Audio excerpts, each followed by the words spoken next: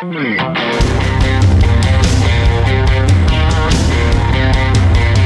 to ContenderCast, a leadership conversation centered on shining a light on bright ideas. And now here's your host, Justin Hahnemann. Thanks for downloading. It's Justin Hahnemann on the ContenderCast for shining a light on bright ideas. And today, you're going to meet one of my new great friends, Will Nitze. Will, it is so great having you on the podcast. Yeah, thanks so much for having me. Dude, I'm so excited that you're here. For those that don't know Will, he is the CEO and founder of this really cool new company called IQ Bar. If you love the food industry, if you love health, you're going to love this conversation today. And it's just such a great story. And it's kind of evolving story over the last 2 or 3 years. And we're just going to dive in. So, Will, I have to ask, and I love to ask this question. So I did my homework on your background. You get your bachelor's at Harvard, which is amazing, in government and philosophy, right? The true entrepreneur. And then you go work in supply chain and operations software. And here you are, after you were there, 2 or 3 years, you decide I'm going to launch a company in the food business. So how does that happen? And how did you make that transition? Yeah, so actually as an undergrad, I minored in psychology and neuroscience and got really interested in the brain and, all things brain related.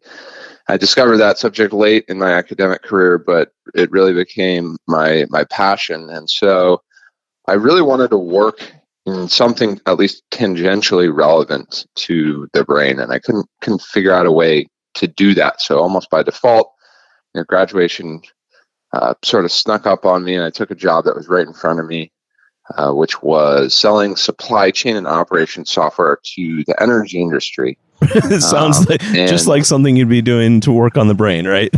yeah, exactly. And so, but it got you started in something, right? So it gave you some time to be developing this idea on the side.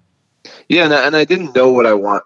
Candidly, I didn't really know what I wanted to do. I knew what I didn't want to do. A lot of my friends were going into consulting and finance, and I knew that would not make me happy. And it's a path to a quick high salary, but I just didn't want to do that for 40 years, and I knew that. So it was just sort of something else that I could do, some other path I could take. So about 3 months in, though, I realized this is not for me either.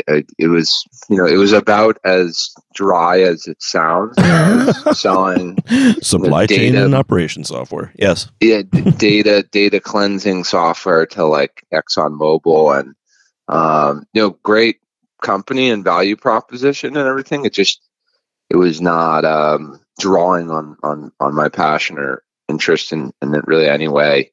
I had no, ownership of the company. There's just nothing. There's no major motivators other than not getting fired. Right.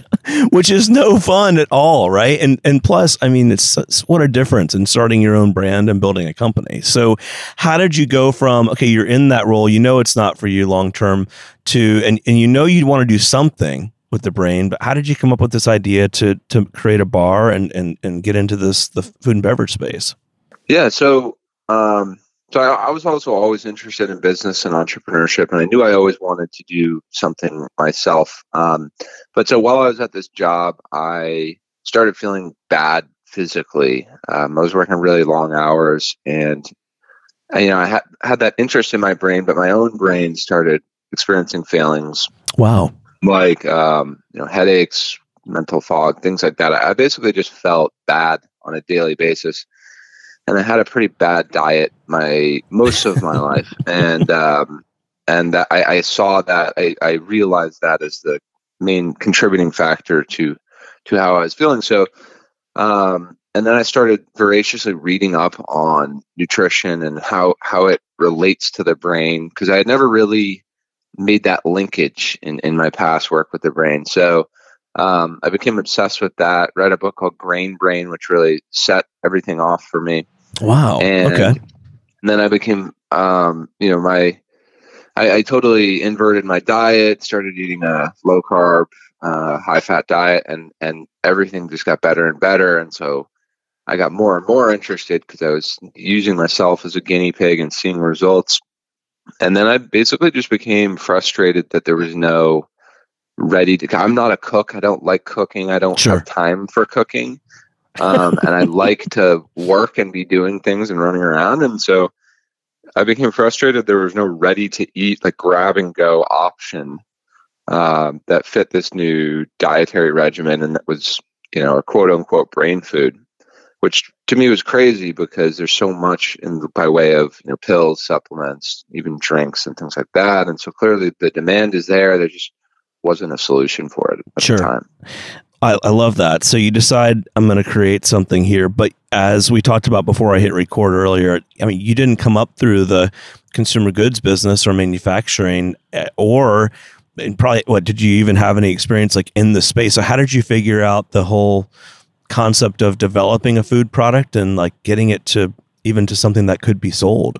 Yeah, that was very tough. I took a path that I would recommend for others because it worked really well for me, and it takes a lot of guessing out of it, which is basically I knew and admitted to myself that I didn't know anything, and so I said, okay, surely there are 10 people in Boston who have done something at least somewhat similar 10, to this. Right? At least 10. Right? Yeah, at least 10. And Boston's not a huge food or beverage community, but even so, it's a pretty big city, and I knew I could find some people. So I basically found every food company in Boston and sent them an email or called them and said, hey, can I buy you a coffee and ask you a bunch of questions? And wow.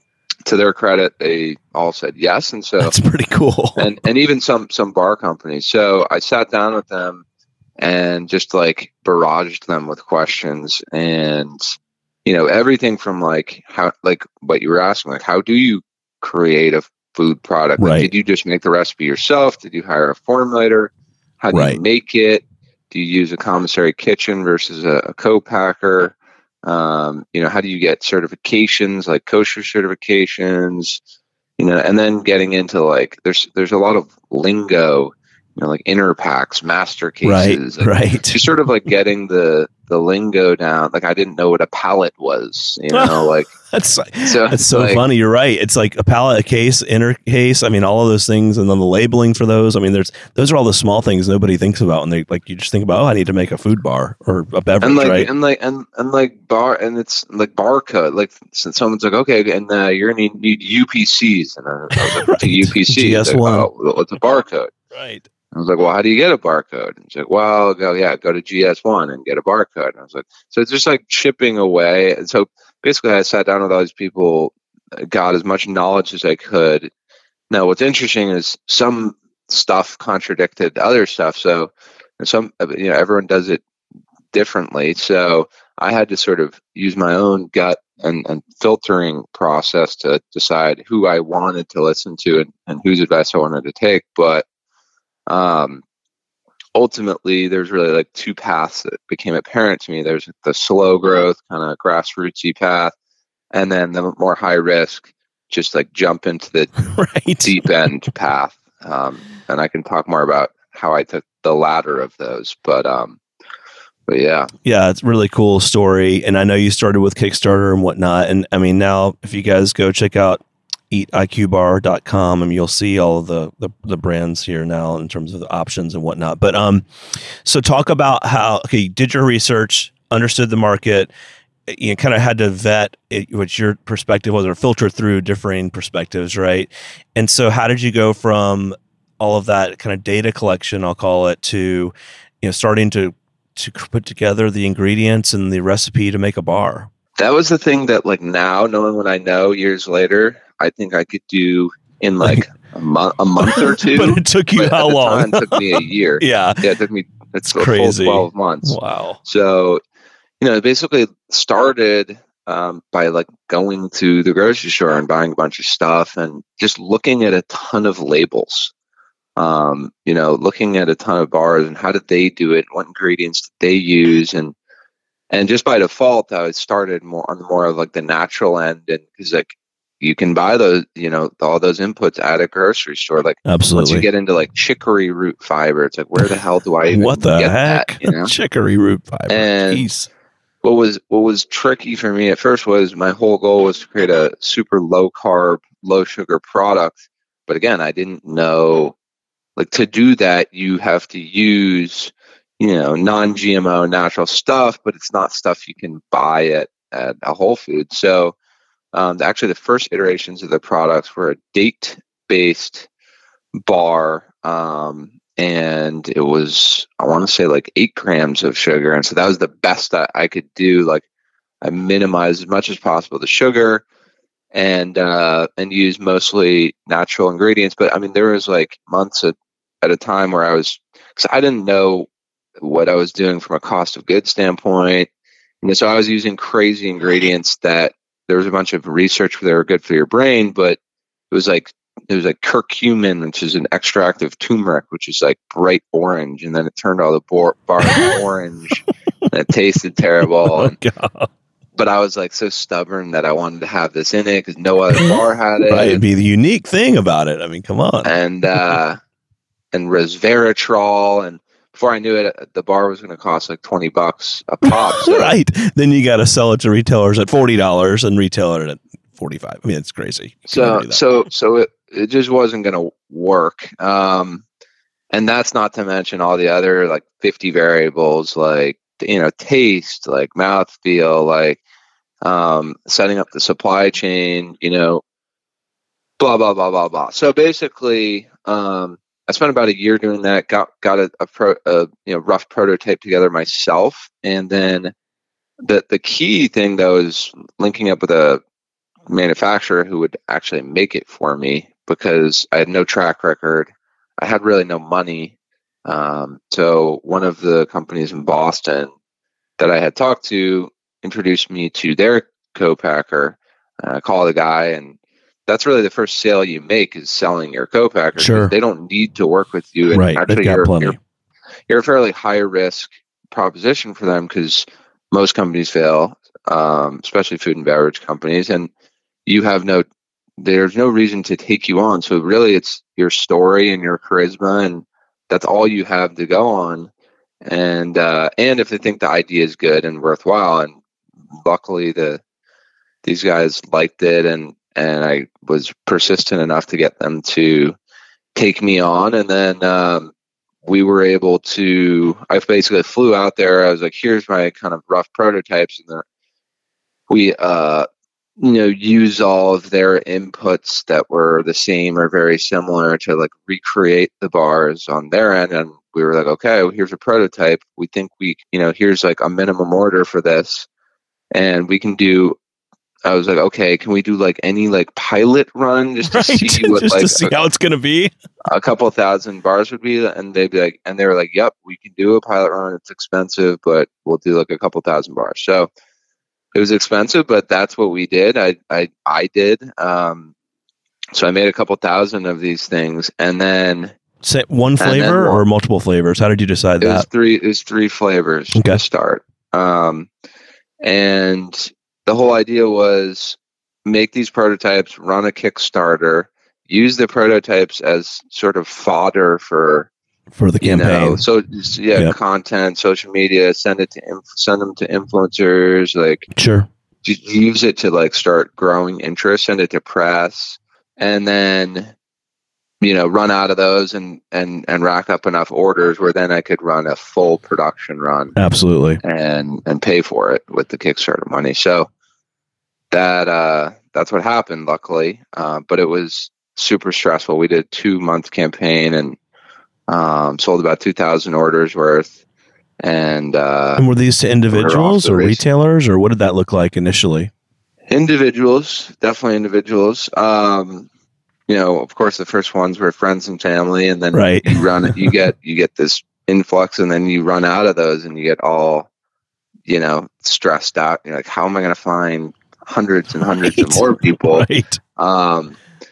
And so we did a number of. And we also didn't have that much money, so it's not like you can just dump money into Facebook ads. So how it was, the question was always, how do we cost effectively keep this thing ticking upwards? We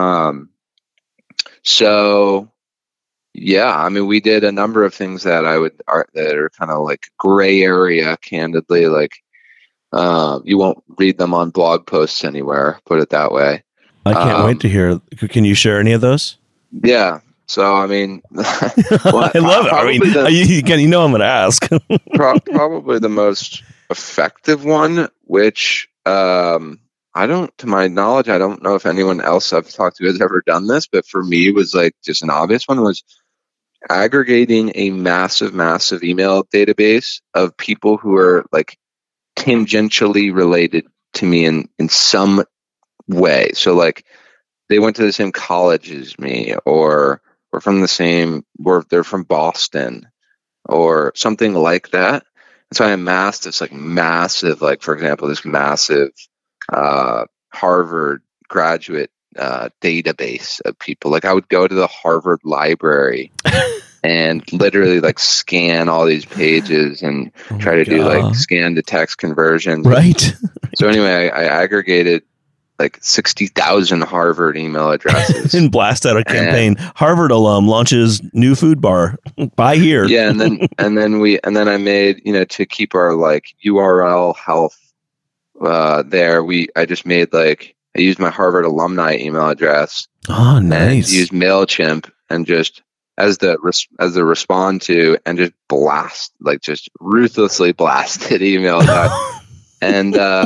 And it wasn't even like spammy. It was just kind of like, hey, here's who I am. Here's this project. Would love if you check it out. Like, that's not cool. asking, no pressure. Yeah. No selling. And of course you get like, when you send that many emails, you get a lot of people who are like spam, unsubscribe, like, never talk to me again. Right. But then you get like, I got like hundreds of people who are like, this is so cool. I'm an investor, and oh wow, we look at stuff like this. Like, oh, my sister works for General Mills. I sent this to her, just like by virtue of, all that's very cool. That's being very in cool places like 5-10 years after graduation. You get all these like sort of serendipitous coincidences that are helpful, and then you get a ton of people back the project because it's like, oh yeah, why not? Like $20, like, why not? And again, because they're not an exact stranger, they're like, they feel there's some connection. That one little hook. Yep. No doubt. And it's free. So that was actually incredibly successful. And I did that across other things too. Like I found my parents' school directories, and I was like, "Hey, man, like it sounds so silly and dumb, but like," and then they're like, "You like pull on any emotion you can, like pity, like anything." Well, but there is some level of trust, like, or a relationship, right? And so that it's like a door opener versus someone that's emailing or calling cold. So I think that's super smart. Yeah, thanks. So that was it worked, right? I mean, that's pretty amazing. So yeah, we became, at the time, I don't know if this has changed, but we were the most crowdfunded bar ever out of I don't know how many, probably 20 bars that have gone that route. But so we could kind of flash that around to press, and yeah, we're the most funded bar, and that's really cool. By the way, we're unique in these ways, and so that was helpful from like a PR standpoint. Dude, that is really cool. I love that one. And you know what? It took time and work, right? It wasn't something easy. You had to go research and find the lists and scan them. I mean, I think sometimes people get in the mode of hoping for a simple solution. I'll just launch a Facebook ad and Instagram ad, and then, surely that'll work. And we tried that. Yeah. And, we tried everything, but that just like wasn't going to get us there. And we were going to spend ungodly amounts of money to acquire these customers. The cost of that, it just goes up so quickly. It's anybody that's used that option knows it can get very costly. Well, okay, I love that. I know some of our listeners will be asking about what's in the bar, and it was really cool. I love your website. 6 brain nutrients in each bar. I know we don't have time to go through all of them, but some of these are fascinating. So lion's mane, MCTs, omega-3s, flavonoids. I think it's the coolest name ever. Vitamin E and choline. So help us understand, how did you decide these were the ingredients? Like, how did you figure that out? Yeah. So, again, it's a combination of like what is feasible and what has the most scientific backing that it's good for the brain for XYZ reason. So we're very careful not to be a nutraceutical or a medicine or anything like that. Like we actually make no claims. A brain nutrient is like, literally speaking, anything that can break down into like one molecule of glucose is a brain nutrient because it feeds the brain, or breaks down into a ketone body. If you're familiar with that, feeds the brain. It's a brain nutrient. So we never say eat this and that result will happen. Rather, we say here's a bunch of research that these 6 nutrients are good for the brain for XYZ reason, and you do the math. And but in terms of how we chose those specific ones, number one is you want to have a clean label. You want to use, to the extent possible, whole natural ingredients. And so the question was, I was very quantitative about this. I made a big Excel spreadsheet and said, okay, what are all of the nutrients that have a ton of backing that are good for you? Okay, omega-3s, vitamin E, choline, flavonoids, et cetera, et cetera. And then under that, what are all of the whole foods richest in those things? So if you take like vitamin E, it'd be like hazelnuts, almonds, sunflower seeds, nuts, seeds, grains, yep. And so basically I was just like, can I take the top of all of these and make a bar out of it? So like, could I take like almonds and chia seeds and for omega-3s, and like blueberries for flavonoids, and sunflower lecithin for coconut. choline. Choline's kind of a MCT, weird one. Yeah, yep. MCT oil.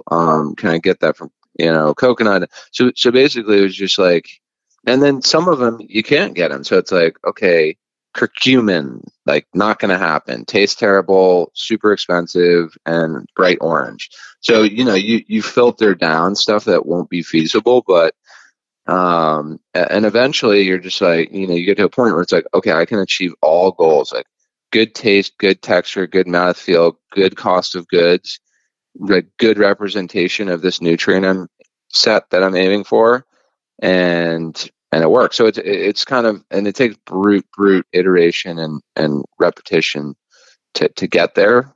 But that was how I did it. So cool. And for those that don't know what lion's mane is, powerful mushroom that's been used in Chinese medicine for millennia. This is crazy and very, very cool. We could spend like a whole podcast just talking about ingredients, right? So let me ask you this. So I know I took a little diversion there, but I wanted to make sure we covered that. So back to the, launch, the getting product to market, you're off and running. How did you go from friends, family, the email list, the school, kind of the next layer of friends, to retailers, for example, that where you maybe didn't have the relationship? What was the trigger for some of those early wins, getting you into larger mass? Yeah, so we're born on e-com. So the first step was like, how do you parlay the Kickstarter into just a website? And then the step after that is, okay, how do you like get an Amazon page set up? And once we get that, it's like, how do you start growing those? And we really had no ambitions to go into brick and mortar for a while. And we still try to control growth in brick and mortar because we don't want to overexpose ourselves there. But our intro into brick and mortar was an interesting one. Basically, we connected with CVS because they're rolling out all these functional sections of stores. It'd be like brain health, like digestive health, heart health, etc. And so we just happened to be a really good fit for this new section they were rolling out across the country. And so we chatted with them, and actually I reached out to them just on a whim because I knew some guy had gotten into CVS, and I knew he was a small startup. So I called them, and they're like, yeah, you might be a good fit for this section. And I was like, okay. Sure. What's next? Right. And they said, well, we'll do a pilot with you, and if you do well, we'll put you in stores. And I was like, okay, what's the pilot? So we go into 12 stores, and then a few months later we check back in, and they say, yeah, you've done actually really well in these stores. We'd like to put you in 4,000 stores. Hello. And I was like, okay, well, what are the and that's hundreds of thousands of units. That's, That's good, some something good like price per unit. $150,000 Yep. just to make do it. Yep. So you need the money, you need the production capacity, and luckily we had switched over co-packers to a new co-packer that had a higher capacity, like just as that was happening, and so we were able to do it, but we had this moment where, like, do we do this? Like, we don't do it if we think the odds are we fail, but if we think there's a good chance we can succeed, we do it. So we made the call to do it, and it's worked out thus far. So that was overnight. We were kind of nationally distributed, and now all of a sudden we were not just an e-commerce product, but we were a brick and mortar product. That's right. And that's, by the way, like totally ass backwards relative to how most people do. Like, pharmacy is like the last place you go typically. Right. And but you go where there's opportunity. I mean, right? And what a cool place to be with your product as it relates to kind of the brain and body nutrition space. Yeah, no, totally. Yeah. So we did that, and that kind of forced us to grow up very quickly in the brick and mortar space. And since then we've entered more brick and mortar channels, but that really forced us to grow up very quickly. It's very, very cool. And I love your logo, by the way. Before we go, I share with our listeners, maybe 2 or 3 key lessons learned. I loved the gray area story earlier. To me, that was like a major nugget from today that others could do and maybe find success in. But, what would be a couple other things that you've learned over the last couple of years as you've been getting this company off the ground?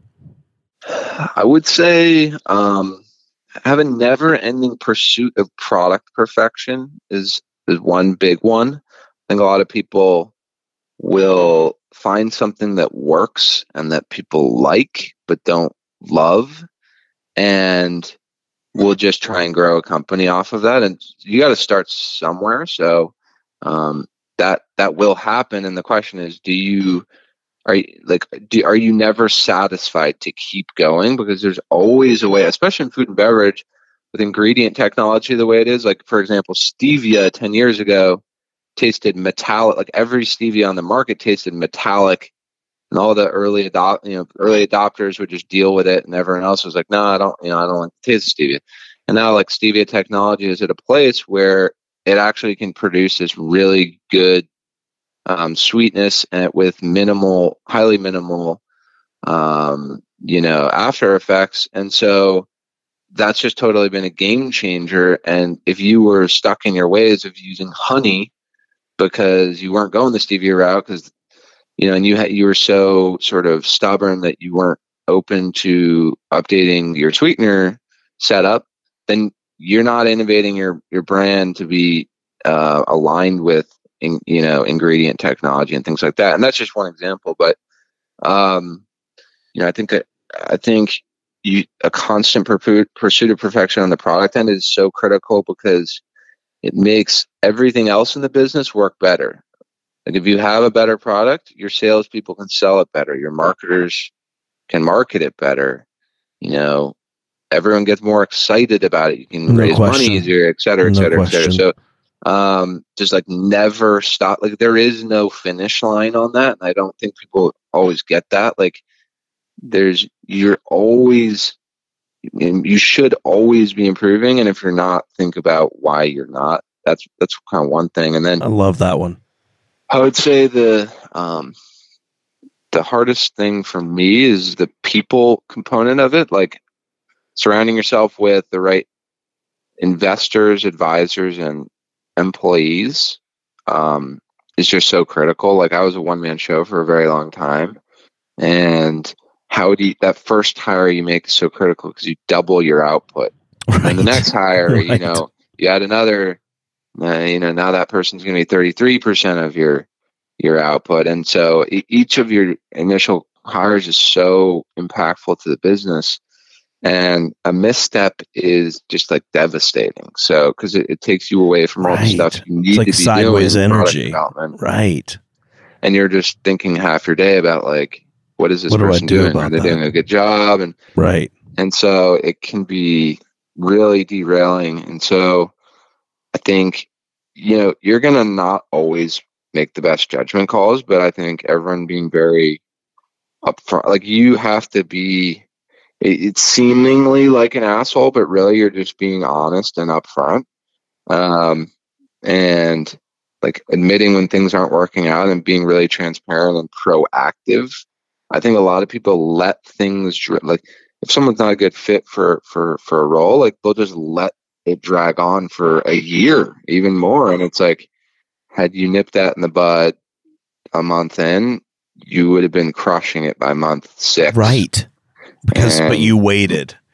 Interesting. But you waited, and waiting is just like, you already have the odds are you won't succeed. If you're like waiting on something like that, it's just going to be killer for you. So the people piece is so critical, and I have no silver bullet on that myself. Like, we found great people, but it has been a lot of trial and error, and just like a little bit of luck and all that. So I don't have like a ton of advice other than like, when it's a good fit, you'll know. Make sure if it's not, make sure deal with it quickly.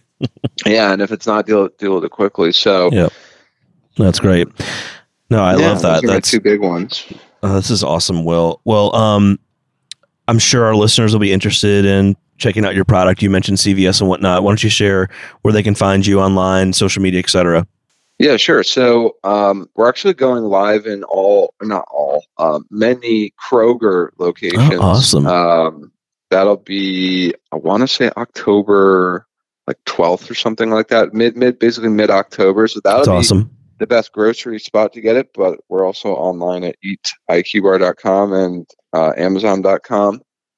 And there's a 3-bar trial too, which is a great kind of intro proposition for anyone just trying to try the product. We give away 3 bars for free. You just pay a couple $dollars in shipping, and so it's a good way to dip your toes in the water. But yeah, those are the best spots to go. So. Yeah, I love the flavors: blueberry, matcha chai, almond butter crisp. Oh my gosh, peanut butter chip. This is awesome. So, Will, I really appreciate you being on the podcast. So exciting for you guys. I definitely want to have you back on as you continue to grow. I know you'll have other lessons learned and stories to share, and I just really appreciate you coming on the podcast. Yeah, no, it's my pleasure. Happy to do it again. The Contender Cast is sponsored by Henderson Shapiro Peck. You can download additional Contender Cast episodes directly via the Apple iTunes App Store, the Google Play Store, Spotify, and other preferred podcast platforms. If you would like to be a guest on the Contender Cast, connect with us at contenderbrands.com. This is Brian Benson reminding you that every winner started as a contender.